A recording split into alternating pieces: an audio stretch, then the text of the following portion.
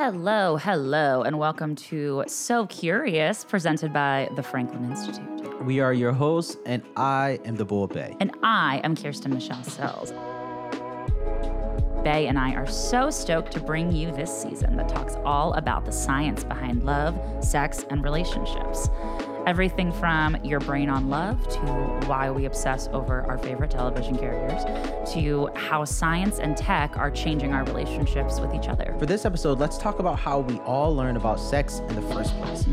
First, we'll talk with Jacqueline Friedman about her work teaching people of all ages about our bodies, sex, and healthy relationships. And later, we're going to talk with Janelle Bryan about her 10 years of experience introducing sex education curriculum in schools. This episode of So Curious is going to be sex educational. What do you remember about your experience of sexual education? So my first sex ed class was being a little kid homesick from school, and my mom couldn't take any more days off, and she was the high school sex ed teacher, so I would sit in the back of the classroom and color or whatever, and I was little, but not processing what they were all saying, but being like, this is silly. And then I remember growing up, I went to public school, so I wouldn't say that the sex education was excellent, but it was something. I definitely felt like I was that little know-it-all in class because I was like, actually, because that's how my mom raised me to be about sex ed. How about you, Bay? What do you remember from sex ed in the Philly public school, right? Yeah, 100%. I remember it being clunky and not really straightforward, just all over the place. I remember like a stop in the school day. Us and several other classes would go into, I guess, an auditorium or a presentation room and watch slides. It was kind of like a shock factor kind of a thing. But I just remember it being awkward for everyone, even the adults. You could tell they didn't really want to like engage with sex ed in this particular manner. Yeah. And I remember also like not really being clear about what they were clearly warning us about. All of this was like warning. And I just didn't know. I was like, what were they warning us about? Like, I didn't quite get it. And I feel like you can always tell that your teachers are clearly being censored by what the school wants them to say versus what they, as adults who care about us, want to say, you know? It's awkward all around. Yeah, right. Let's face it, there's a lot about sex that we never learned in school. Or at least not from actual teachers in school. So I think this is a good place to introduce our first guest who knows quite a bit about how to help people keep learning real facts about sex and relationships in our modern world. Our guest is Jacqueline Friedman. Hey. Hey. Really quickly, can you introduce yourself and what you do? Yeah, sure. My name's Jacqueline Friedman. I use she, her pronouns, and I am the founder and executive director of Educate Us, Seek Us in Action, which is a national advocacy group building a movement of voters who are going to vote in good sex ed policy at the ballot box. Beautiful. You know, something I appreciate is laying out the pronouns in introductions. Do you see that being a more common practice, or are people still slow to develop that in their, I guess, social language, social cues? I think it depends on who you hang out with. Very much. I was going to say, I went to college in Center City, Philadelphia, in the neighborhood for acting. So we always used pronouns in everything we did. And then after graduating and not being around such a progressive scene, I was like, oh, this is not universal yet. You know, it's not everywhere. It's totally about your own crowd. Yeah, I mean, but as you might imagine, my work meetings, which are mostly with folks who advocate for sex education and related issues, it's pretty much the standard. Right. Which is great. Yeah. Yeah. First of all, I just want to say how in awe of your work I am. I grew up my whole life. My mom was a high school sex ed teacher. And now as an adult, I'm a stand-up comic. And I travel around to colleges to talk to 18-year-olds about consent and rape culture and all of this stuff. And yes means yes. And no such thing as implied consent. And I just am so passionate about what you do. So I am super happy that you're here.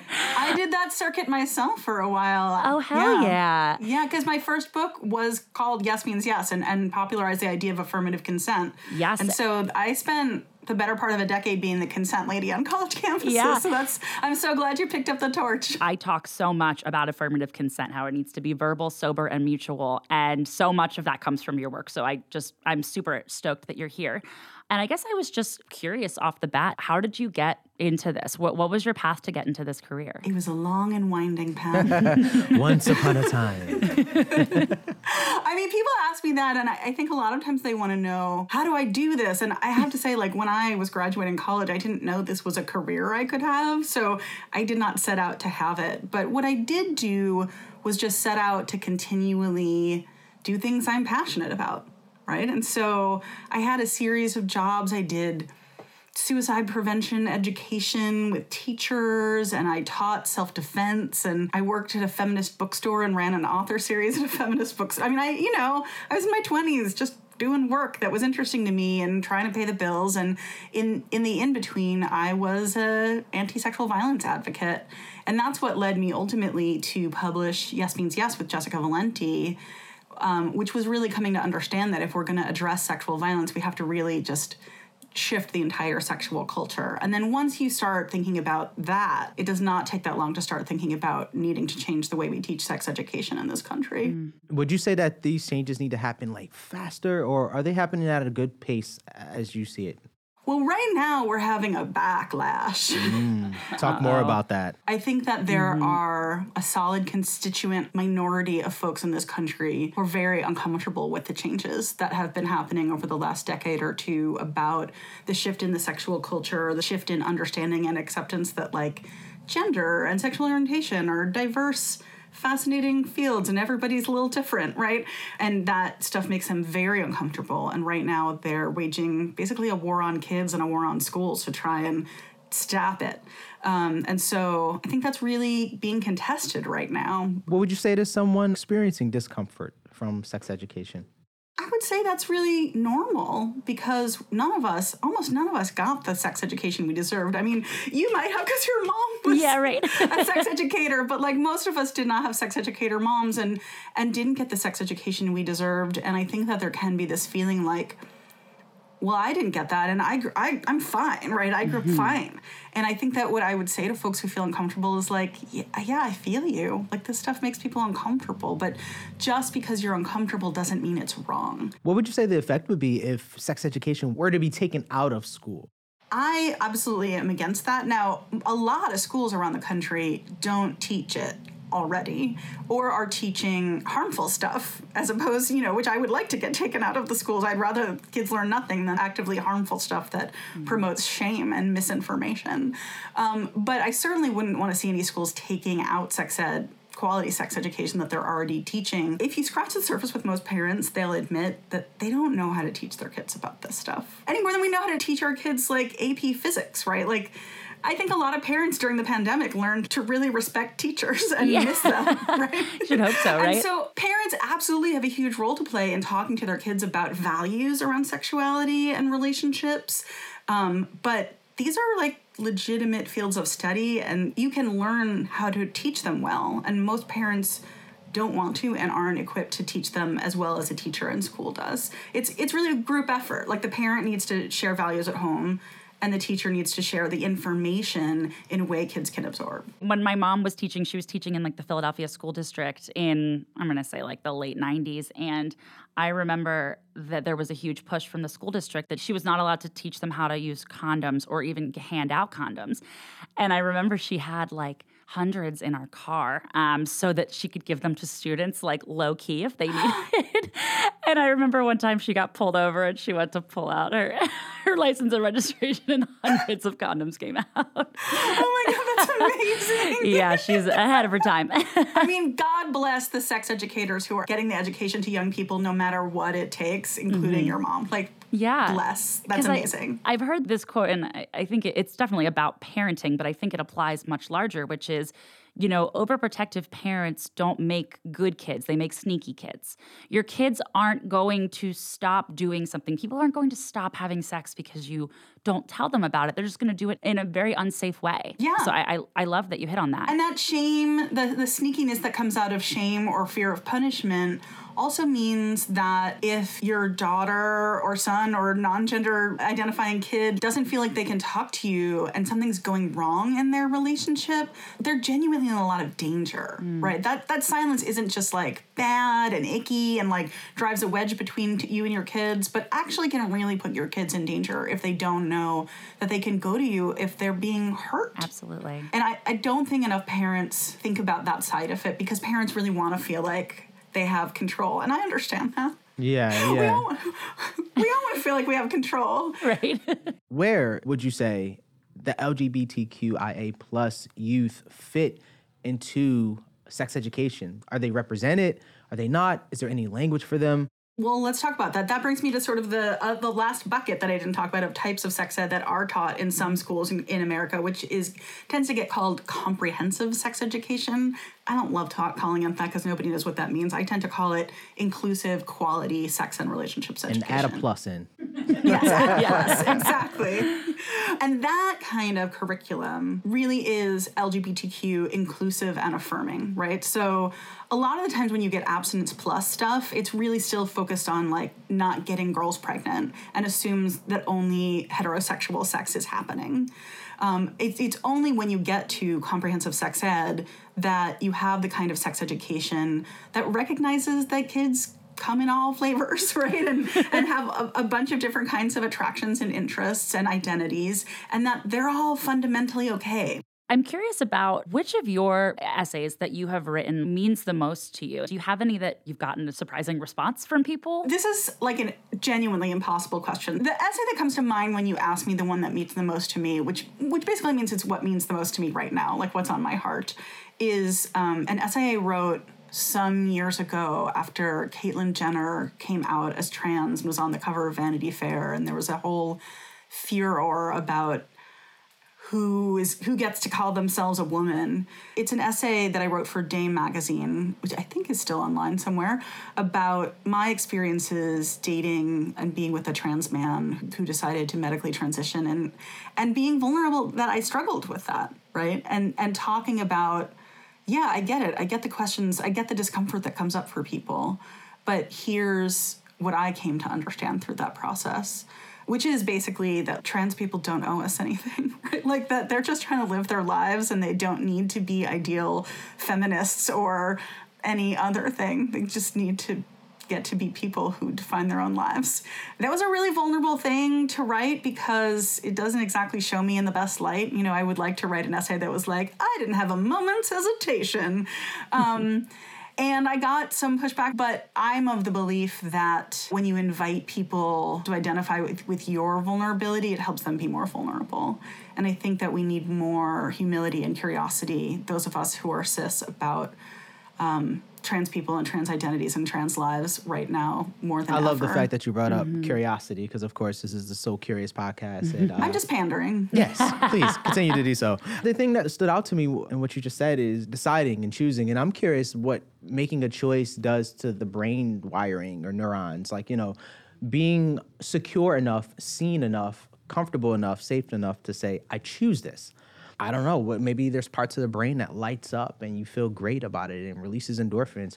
Not sure. We probably should bring on a scientist to talk about this stuff. But that kind of stood out to me when you talked about, I guess, a trans person's just being a person, deciding to just be and letting them make those decisions, letting someone choose. And that kind of ties back into consent as well. Like, you know, choosing is such a powerful thing. It's such an affirming thing. And I'm just curious what that does to the brain and therefore the nervous system and therefore the heart and the lungs and all those other different things. Yeah, and like the idea of teaching young children, about ideas like it's your body. And so much, I feel like, has come from that movement because we're teaching young children the basic things of like, I used to nanny a 3-year-old, and something that the parents would always say is adults shouldn't have secrets with kids. And if an adult ever has a secret with you, that shouldn't be happening and you need to come and tell us.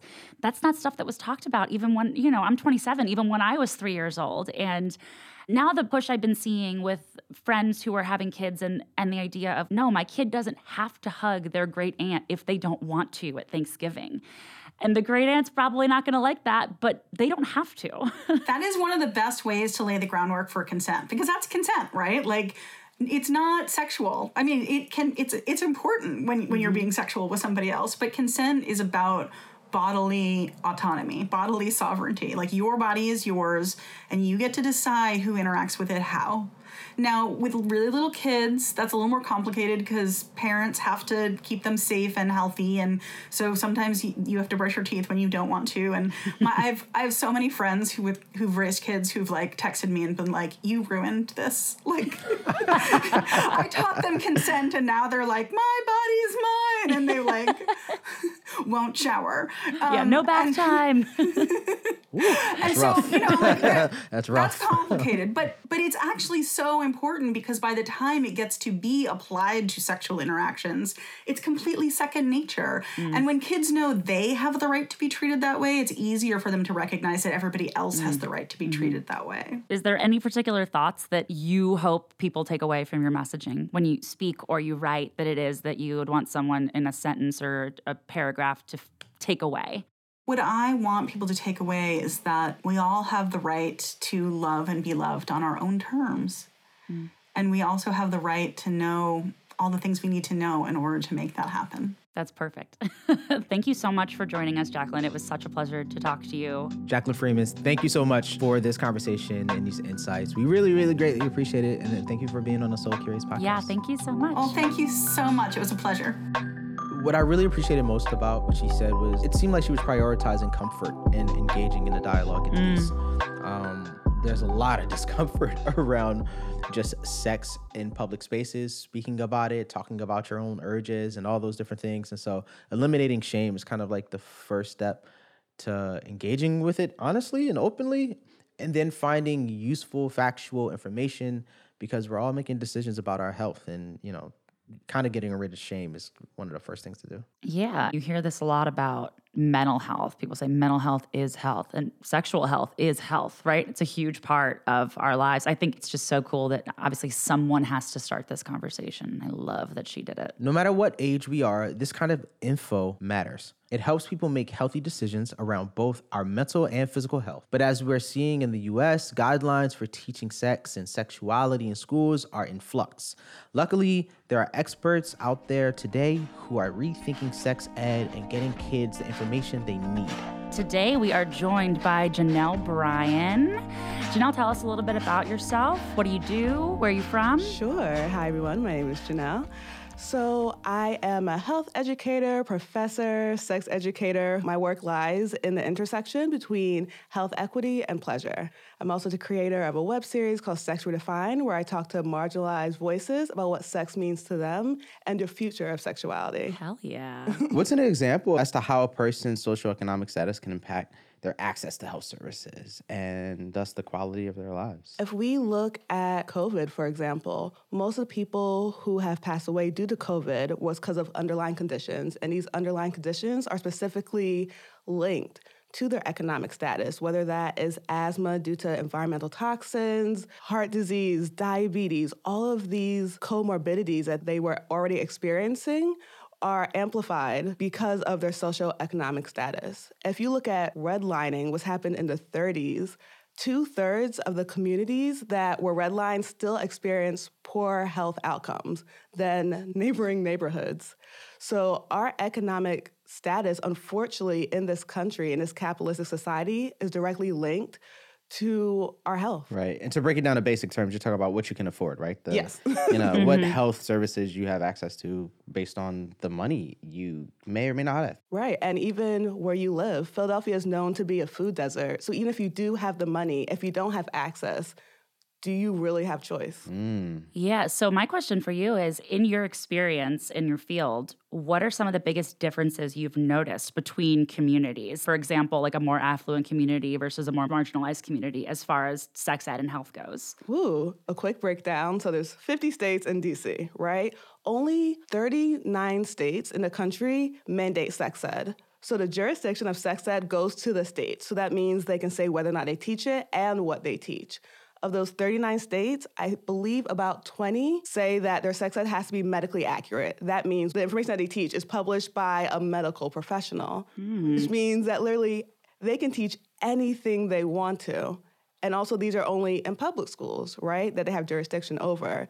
So right there, state to state and school to school, you're already looking at disparities in sex ed. What's so interesting about that is that even from the starting point, you said only 39 states? Only 39 states and DC. So as a country, we're already kind of behind the eight ball. Like, we're not all on the same page. We're not. And Pennsylvania also does not mandate sex ed. So Which is insane. I was telling Bay about how I grew up with a mom who was a sex ed teacher in the Philadelphia school district. And we lived in the suburbs, but she worked in the Philly school district. And I remember her saying what a struggle it was just trying to get the school district to do, quote unquote, comprehensive sex education, right? Using things like being able to give them condoms and things like that. And the school just being like, no, it's abstinence encouraged, whatever you want to call it. Yeah. And it's still the same way. Even now, even though sex ed isn't mandated, if you are teaching sex ed, it has to be abstinence encouraged in Pennsylvania. Wow. Which is so wild to me because I went to a high school like in Montgomery County right outside of Philly. And I wouldn't say it was abstinence encouraged.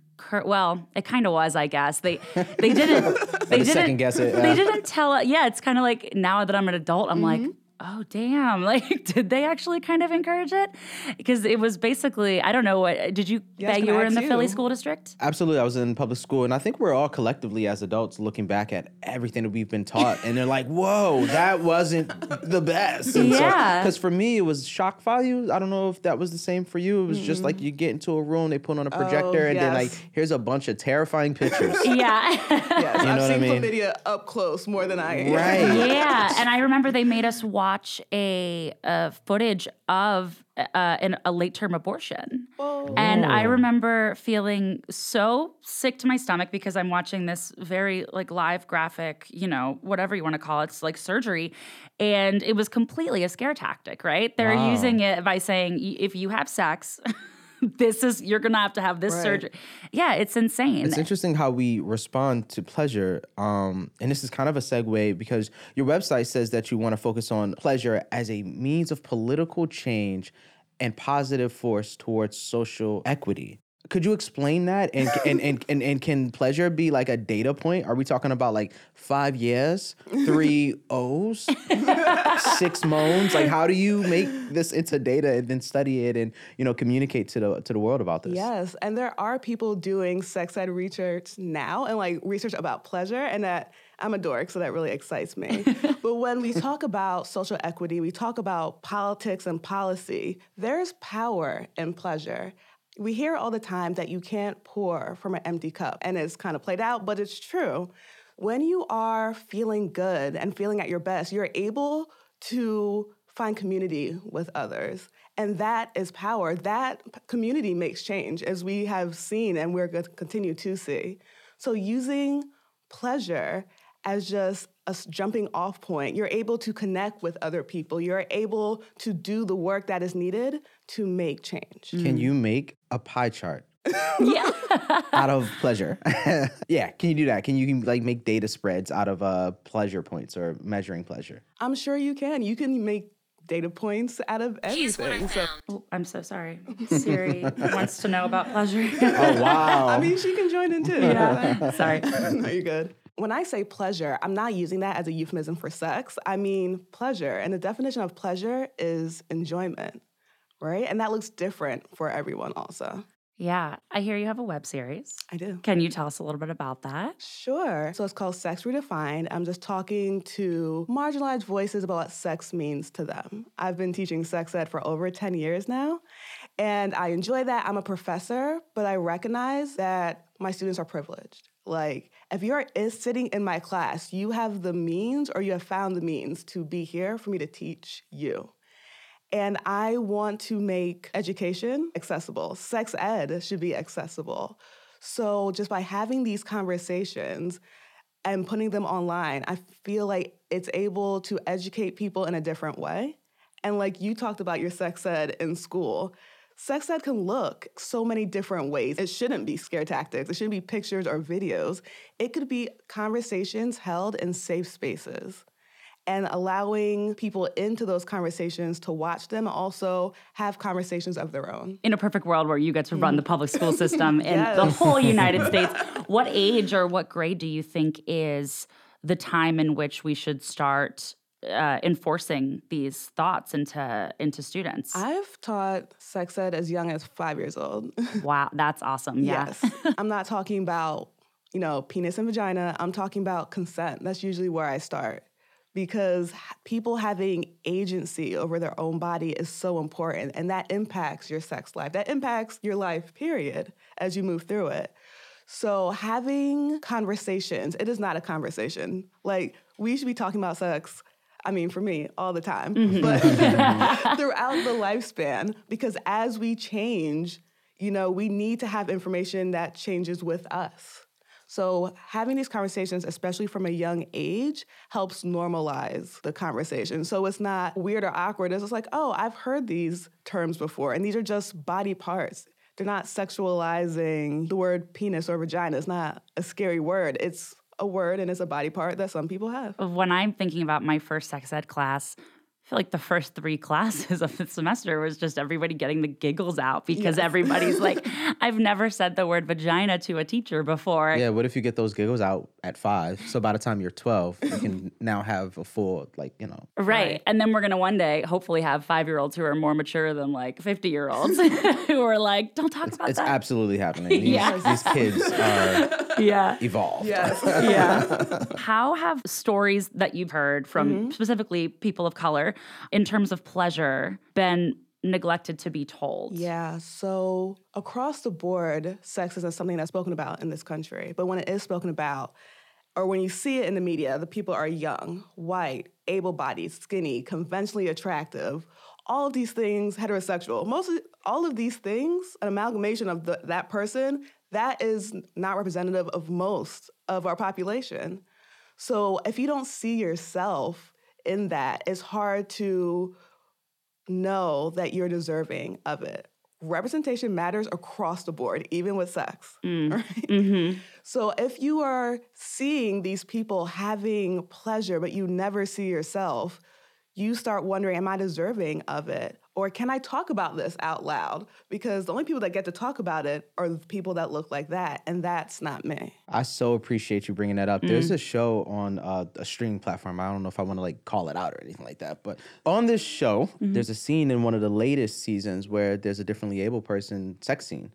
And I was just so struck by that they would take that on. It was done in such a loving and gentle and caring way. I was blown away. I was like, this is cool. They should win an award for this. I was going to say, I'm still a young white girl in her 20s, cis and all of that, but I have a terminal lung disease, and so I'm often on oxygen, and no one ever prepared me for how to have sex with oxygen on, That was never something I ever saw portrayed. I never felt comfortable asking doctors, can I take it off when, all of that. And yeah, like you said, seeing examples of not able-bodied people still finding ways to achieve pleasure, because you hit on something really excellent, which is it's almost like people view pleasure as a luxury, as though if you aren't of a certain class, of a certain race, of a certain sexuality, gender, you don't get it. You have to earn it in a sense, and which is such a messed up concept. My mind is blown right now. Right? Keep going. Yeah. Keep going.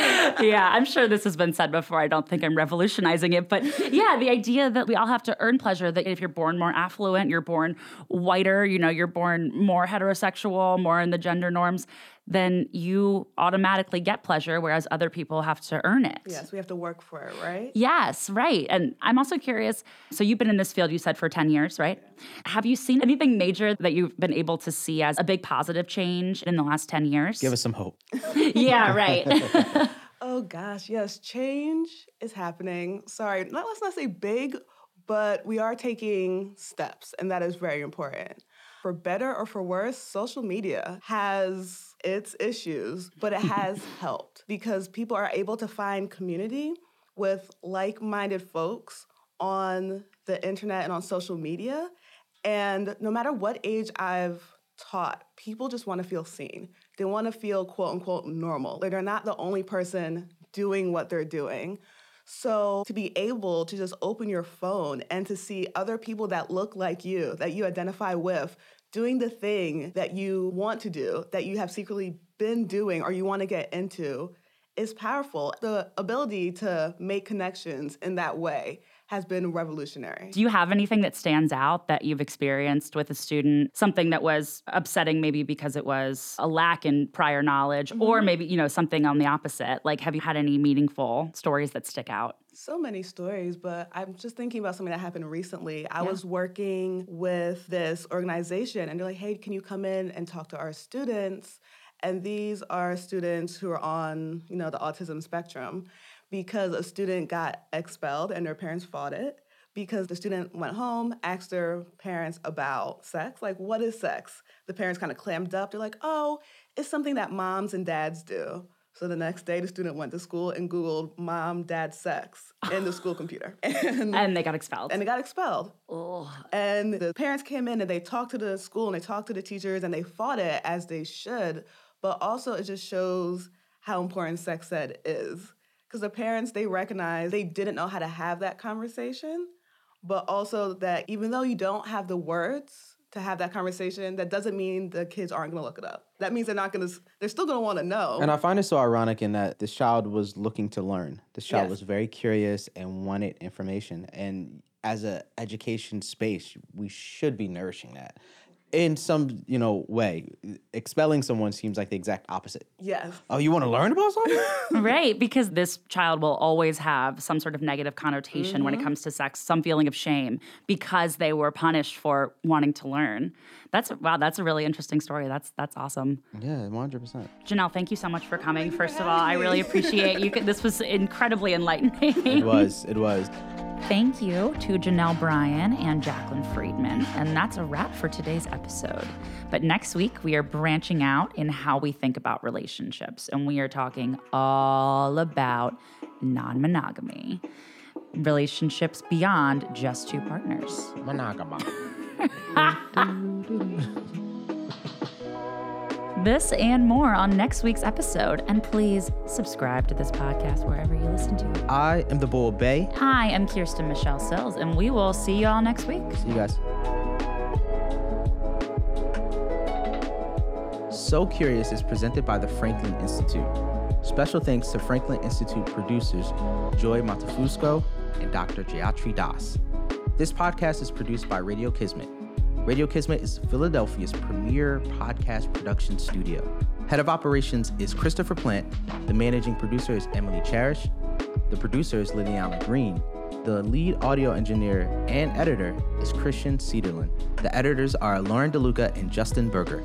The science writer is Kira Vayette, and the graphic designer is Emma Sager.